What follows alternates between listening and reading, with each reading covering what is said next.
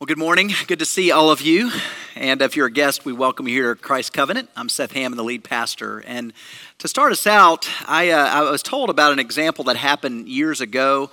There was a man who had just joined his church. And as he was in the process of joining, he had started a diet. And he hired a dietitian to coach him along and making sure that he was upholding to the proper diet. And this particular diet was interesting. The coach was telling him you don't need to eat protein and carbs at the same meal. And so this young man, he chose not to eat protein and carbs at the same meal, but he split it up. And he ended up seeing a lot of success. He lost some weight, and he thought, man, everybody needs to know about this particular diet. And so as he was interviewing with the pastor to join the church, he told the pastor his experience of all the weight loss that he had as of late. And then he mentioned to the pastor, everybody in your church, including you, you need to do this diet. I'm telling you, it will change your life. It will be, you'll see a dramatic change in your life in a good way, a transformation. And he said, so what I would encourage you to do, pastor, is not only you yourself do it, but I would encourage you when anybody who ever joins this church, tell them that this is part of the requirement of being a part of this church is to do this diet and to be on this diet. Well, right after that, the pastor looked at him and said, hey, have you ever read the miracle of the feeding of the 5,000?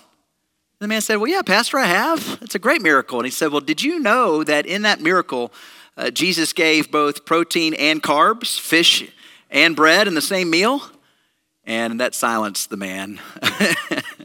I bring that example up because this is the kind of thing that was happening in the days of Paul and the days of the Colossians.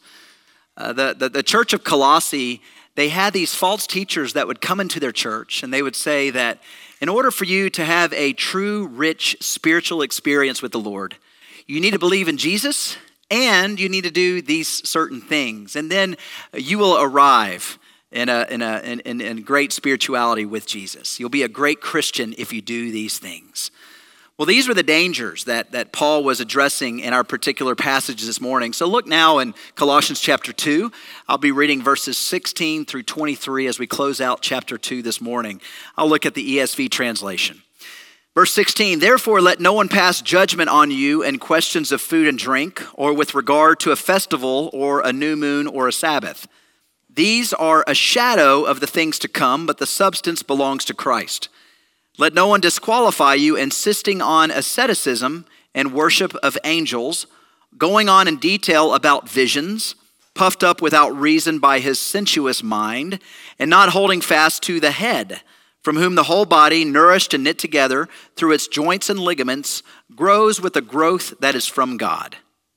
If with Christ you died to the elemental spirits of the world, why, as if you were still alive in the world, do you submit to regulations? Do not handle, do not taste, do not touch, referring to things that all perish as they are used, according to human precepts and teachings. These have indeed an appearance of wisdom in promoting self-made religion and asceticism and severity to the body, but they are of no value in stopping the indulgence of the flesh. All scripture is God-breathed and is useful for teaching, rebuking, correcting, and training in righteousness. When Paul wrote these words, he was referring to three dangers that were creeping into the church at Colossae. He was talking about that of legalism, then he mentioned that of mysticism, and then he ended the chapter with talking about asceticism. So we're going to look at all three dangers that can easily creep into a church. The first thing that Paul mentions in verses 16 and 17 is that of legalism. Now, many of you have heard about what legalism is. It is the religion of human achievement. It argues that true spirituality is based on Jesus plus works, and then you will have a true, full Christian experience. There are three types of legalists that we need to be mindful of. The first type is the legalist who says that you need to believe in Jesus and do good works in order to be a Christian. When I think of this kind of legalist, I think about the rich young ruler who said, I've got to believe in the Lord and then do certain things in order to be a Christian. That's the first type of legalist. The second group of legalists would say that you would have to believe in Jesus and the Bible and other traditional rules or man-made traditions. And as I think about that type of legalist, I think about the Pharisees. You remember all those occurrences when the Pharisees were challenging Jesus on the Sabbath day, when they were making up all these different rules regarding the Sabbath of what you can and can't do? That's what a legalist does. They add to the scriptures and they make up rules in which everybody must follow to be a true Christian. The third type of legalist would say that you must obey God, and then once you're a believer and you follow Jesus, then you have to continue to do good things in order to gain favor with God, in order to make him happy. If you just follow all of these rules, then you will make God happy. That is another class of legalism that we need to be mindful of.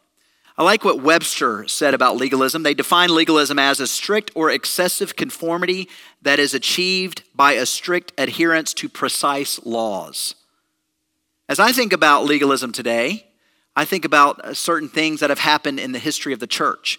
There are denominations that would say you have to believe in Jesus and be baptized in order to be saved. There are denominations that say you must read the King James Version only. Thee and thou, my friends. King James only. You preach from the King James, you read from the King James. That is it. There are people that say that.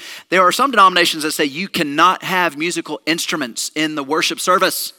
That goes against the Word of God. Well, the word I read talks about lyres and harps and stringed instruments.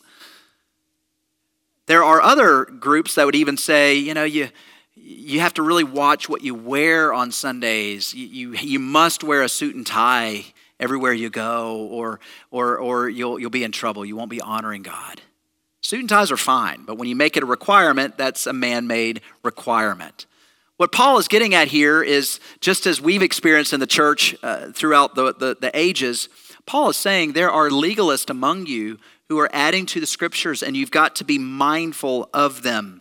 And there were two types of issues or topics that these legalists were emphasizing, and that revolved around dieting and days. In verse 16, Paul said, "Let no one pass judgment on you in questions of food and drink." There were those in the church of Colossae who were saying, we need to go back to the Old Testament way of doing things and all those dietary rules and regulations they had in place.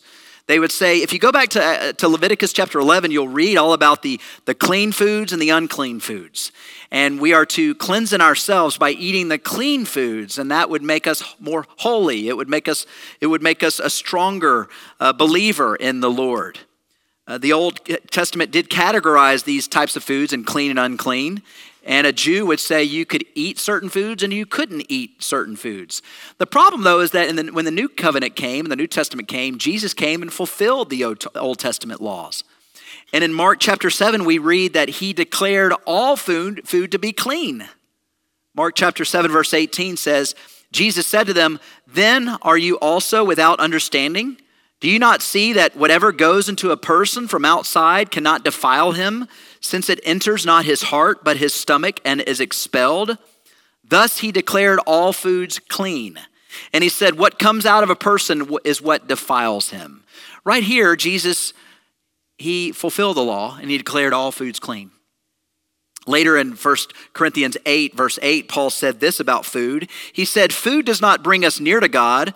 We are no worse if we do not eat, and no better if we do." What Paul was getting at is there's not all of these rules and regulations that we have anymore like they used to have in the Old Covenant days and the Jewish days. You're now free to eat what you want to eat. Now within reason, right?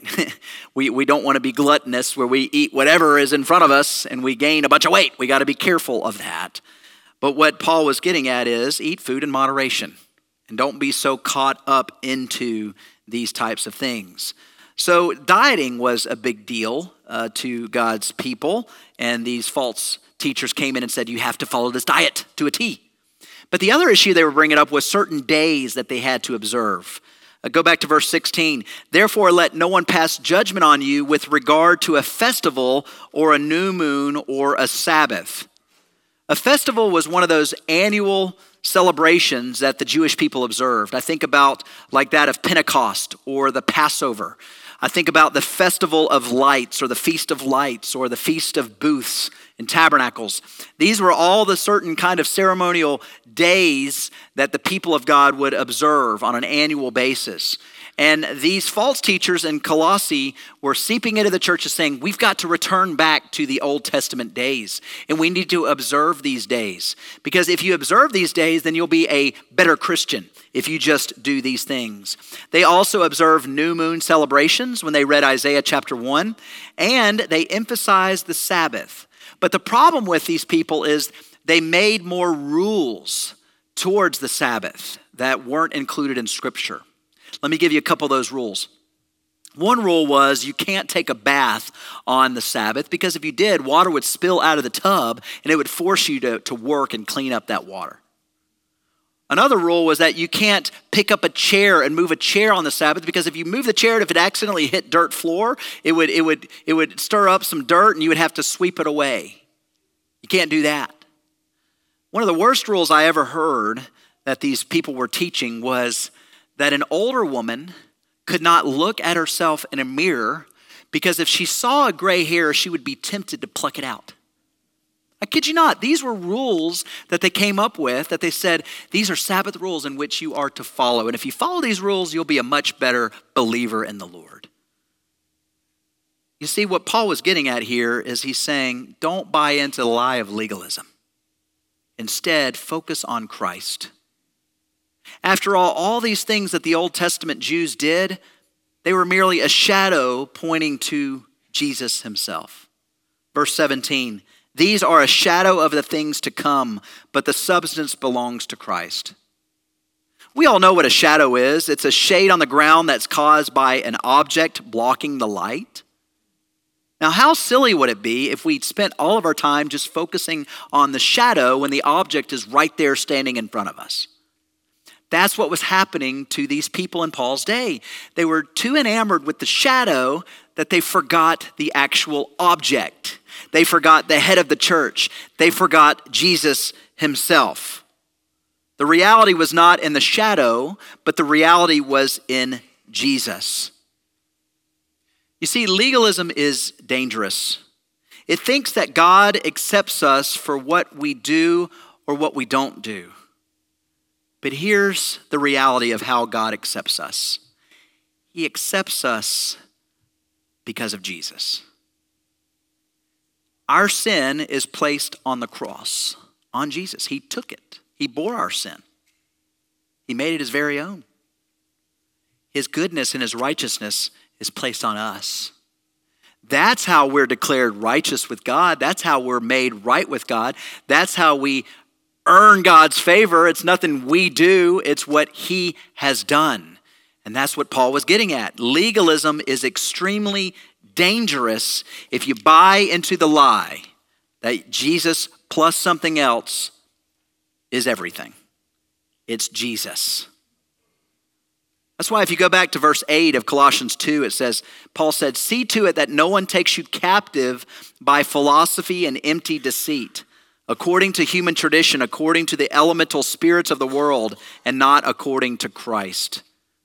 Paul's saying here, don't focus so much on human tradition that you miss out on the big picture of who Jesus is. Spin your focus on Christ. And don't get so enamored and caught up into the legalistic functions of the day. Legalism can harm us all, so we need to be mindful and watchful of it. The second danger that Paul talked about here is that of mysticism. Look at verse 18. Let no one disqualify you, insisting on asceticism and worship of angels, going on in detail about visions, puffed up without reason by his sensuous mind. What was going on here is that the people of Colossae, the Colossians, they were certain people that would come in and say, you need to believe in Jesus and you need to worship angels. Because the angels are the ones who will reveal to you something new about God. And in order for you to fully know who God is, you need to ask that he will give you visions from his angels. He will teach you something new so that you can experience him in a richer and fuller way. That's what mysticism is. Mysticism is the pursuit of a deeper or higher subjective religious experience. It is the belief that spiritual reality is not perceived from human intellect, but it's found in our feelings. How are you feeling? The mystic would say. How does God make you feel? How are you experiencing God in a whole new way? That's what mysticism does. And in Paul's day, there were people who truly believed that you need to worship Jesus and angels. Believe it or not, in Asia Minor, it ended finally in 739, but all the way up to 739, people worshiped the angel Michael. I kid you not. People claim that Michael had these supernatural gifts, and so they worshiped Jesus and the archangel Michael until 739 BC or AD. Tragic. You know what those people forgot? They forgot that angels worship Jesus. Revelation 5 tells us it's the angels who worship Jesus. They bow down to Jesus. You remember when Jesus was tempted in the wilderness with Satan? What happened after he basically put Satan in his place? Who came to him? The angels. They came to minister to him. They came to serve him. So angels worship Christ. They serve Christ. We are not called to worship angels. We are called to worship Christ alone. But unfortunately, there were people in Paul's day that said, no, it's Jesus and angels, because angels are the ones who will reveal to you a special vision from God.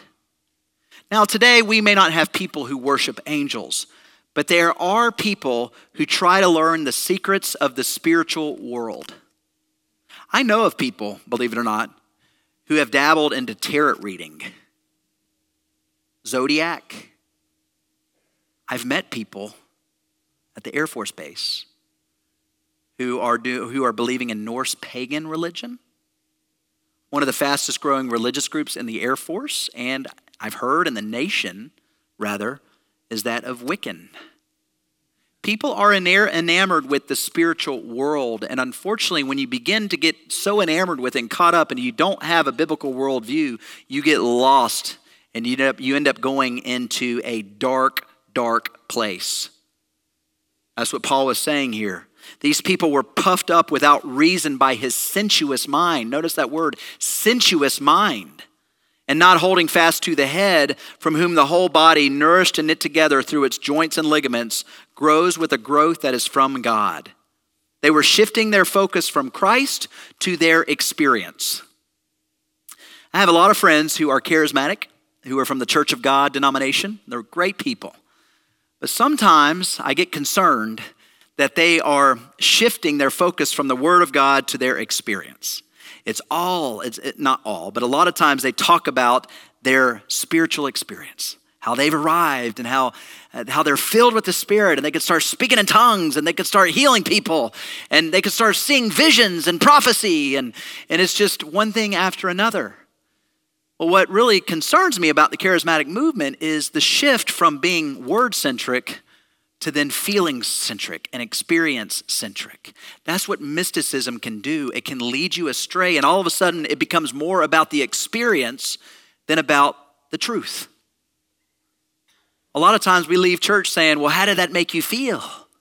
How was your experience? What did you get out of worship? What was that experience like?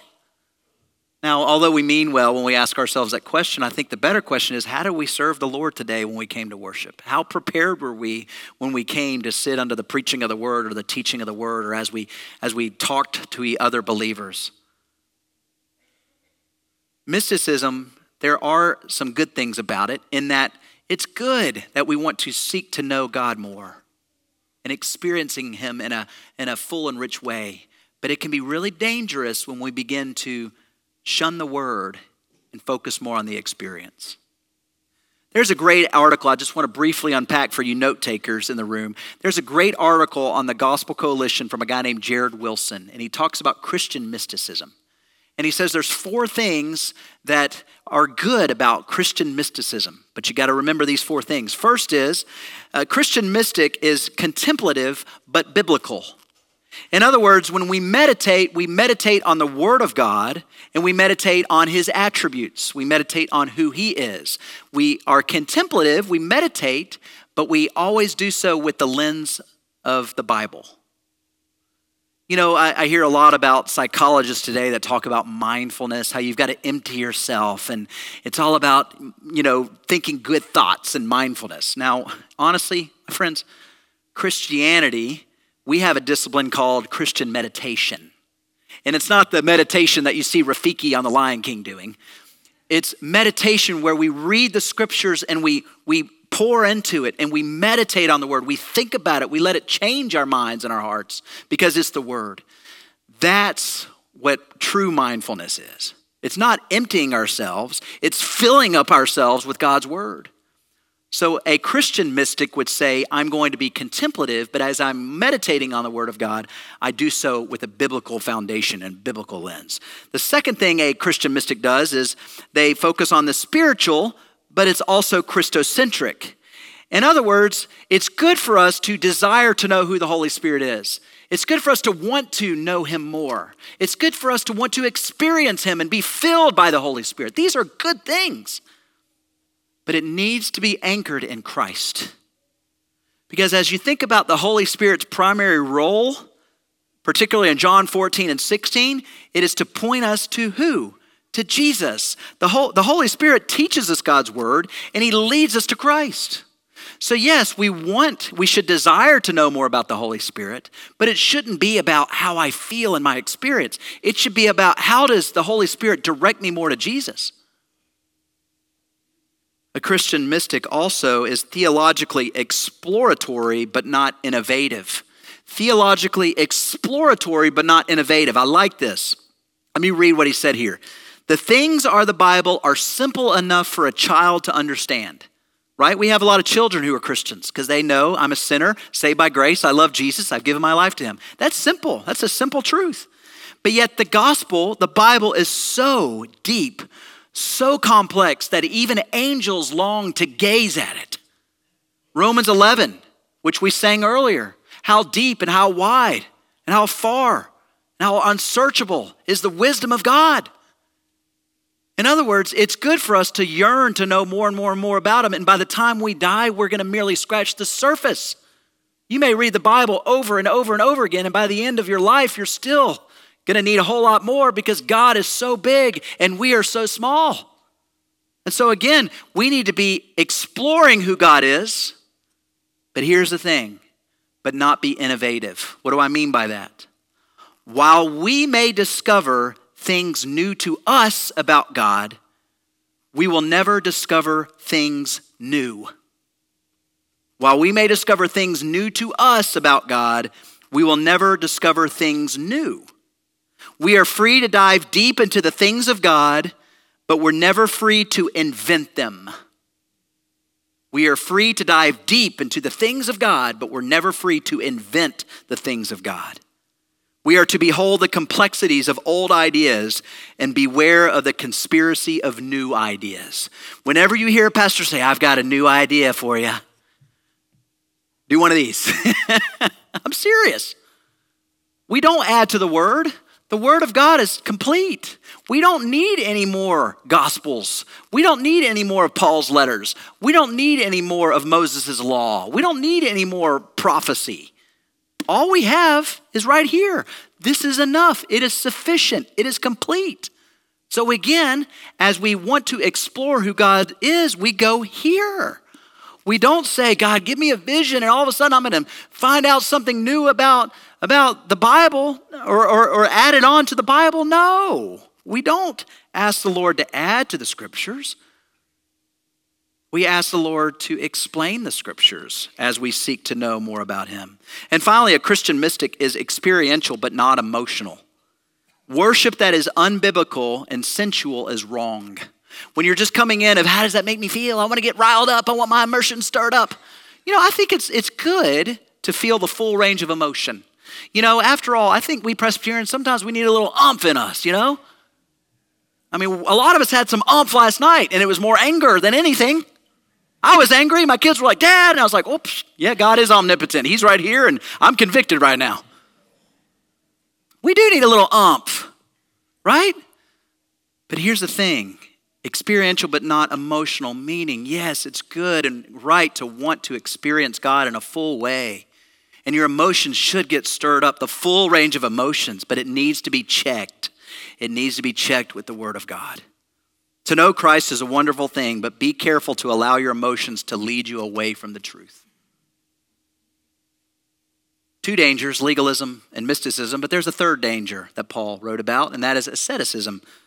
Asceticism is one who lives a life of rigorous self-denial.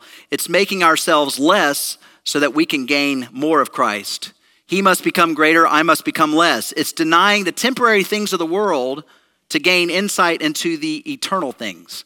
It's really treating your body harshly so that you can become holy.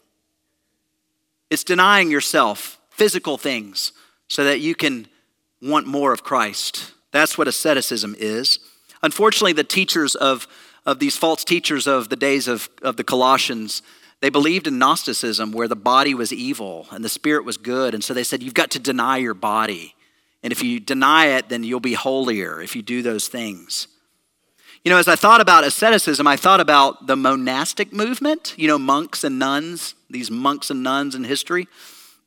After the early church, so when the early church happened, all these Christians got killed for their faith. And when in martyrdom, it grew the Christian church because people were willing to give their lives. Well, after that kind of died down and persecution stopped, to the extreme that it was happening in the early church days, monasticism replaced martyrdom as the way to really experience true, mature faith in the Lord. And what monasticism is monasticism, it promoted self-denial, a radical devotion to Christ, and radical isolation. The founder of the monastic movement, his name was Anthony, and it was between 250 and 356 AD. He lived 106. So by the age of 20, he read The Rich Young Ruler, and he said, for me to almost reach perfection in this life, I've got to sell everything I have and give it to the poor.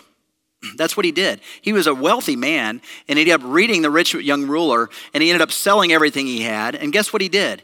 He went and he moved to the desert, and he lived in a cave. Why did he do that? Because he said, well, Jesus, he was in the wilderness. He was in the desert, and he withdrew himself from the world, and he fought Satan. So he said, so I've got to withdraw myself from the world, and I've got to go to this cave, and that's where I'll fight Satan. I kid you not, he lived there for over 20 years. And people came to him, and they were seeking wisdom. There was a movement that Anthony started called the Desert Fathers and the Desert Mothers. And they were people who just beat their bodies up and fasted all the time and got really skinny and thin because they wanted to rely on the Lord. There was a monk after Anthony. His name was Simon Stylite. And he loved Jesus so much that he wanted to make extreme sacrifices to his body. I kid you not, Simon Stylite did two crazy things in his life. The first thing was he dug this huge hole and he put his body in the hole and then he asked people to fill it back with dirt up to his head. And he did that because he said, I don't want to be tempted by this world and I'm going to be stuck here and I'm going to sacrifice my body. Well, that lasted a day. Realize, well, that's dumb. It's just like when you're on the beach and you ask your kids, you dig this hole and you ask them to fill it up with sand and then you're like stuck and you're thinking, why did I do this? That's what happened to Simon Stylite. Well, the second thing he did was even more extreme. He built this pole that was 60 feet tall and he got up on the pole and he lived there over 30 years. And he had people bring him food, but the whole reason was he's got to separate from the world beneath him and he's got to be closer to heaven. That's why he lived on a pole. I mean, some of these monks did some crazy, outlandish things to their bodies. There was one group of people called the Bosque people who lived like animals and they only ate grass. The Ammon people decided that if you love Jesus, you should never take a bath. That's disgusting. One monk tried to keep and obey Jesus' injunction to his disciples when the disciples were falling asleep and he was about to get arrested and he said, keep watch. One monk read that and he said, I got to stay awake. He stayed awake for 14 days. The Benedictine rule, which ended up starting the Western monks and movement, they had the rules that if you join a monastery, you would have to make a vow of poverty, of chastity, and you would have to obey the lead monk, the abbot. And then the Cistercian monks, they made vows of silence. You couldn't talk. They made vows of dieting, and they stressed manual labor. Many monks, they would claim that if you would treat your body harshly and deny yourself things, then you would become holier. You'd become more and more like Christ because you must become less and he must become more. I give up all for the sake of obeying Christ and following him was their motto. Now as we continue to bash the monks, I want to say that there were good things about them and about that movement. Number one is they actually started the world missions movement. They were the first group of people that sent missionaries across the world. They also translated many of our Old and New Testament translations. And I want to ask you this hard question. When's the last time you fasted? When's the last time you stayed up late at night praying for people or praying for revival? The monks did this. So I do think their heart overall was in the right place. One monk said that the aim of the desert fathers and mothers, those of Anthony, their lives was not asceticism. That was not their aim. But their aim was God. They went without sleep because they were watching for the Lord. They did not speak because they were listening to God. They fasted because they were fed by the word of God. And so, yes, there were a lot of dangers and bad things about the monastic movement, but there's a lot of things that we can learn from them. Some good things that took place. But here's the reality. When it comes to asceticism, the main question we must ask ourselves is this. Is Christ being exalted when I do these things, or am I being exalted? Is asceticism killing sin, or is it feeding sin? That's the big question you have to ask yourself. Whenever you fast, whenever you take a day of silence and solitude away, which, by the way, all of us need to do once a year. I'm not saying it's a requirement. I'd be a legalist. But what I'm saying is it's important to get away and to pray and to process and to spend time with the Lord and be away from the busyness of life and reflect upon him and ask him, Lord, what would you have me do this coming year for you? Those things are good. Silence and solitude are very important that the monks have taught us to do. But the reality is it glorifying Christ or is it glorifying you? And unfortunately, in Paul's day, it was glorifying the people. It was elevating them and not elevating Christ. As I think about the alternative to legalism, mysticism, and asceticism, I think about the three things we focus on here at Christ Covenant. Our mission as a church is to reach and equip people of all ages, children all the way to senior citizens. We want to reach people of all ages, and we want to train them to do three things: to know the truth, to love Jesus and everyone, and to serve people everywhere. So we want people to know the truth, meaning know the scriptures. And don't add to the scriptures like a legalist does. Know the scriptures. We also want people to love Jesus and to love others. Don't just focus on the experience of love, how it makes me feel, but truly love who Jesus is and love others. And then we want to challenge you to serve people everywhere. And the way we serve is we grow by doing the spiritual disciplines. You don't beat up your body on purpose like an ascetic would do, but instead you learn to fast. You learn to pray. You learn to read the word. You learn to share your faith. You learn to worship the Lord. You learn to serve. These are all ways in which we can grow in our relationship with the Lord. And again, as you think about these three dangers, think about the three positive things that we promote here at the church, is to know the truth, love Jesus and others, and to serve people everywhere. And if you do those things, yes, you will grow in your faith. But at the end of the day, who is the reason why we're here? Jesus. Who do we focus on? Him. So keep your gaze and your focus on Jesus and him alone. And don't get caught up into these dangerous things that can easily creep into our churches. Let's pray.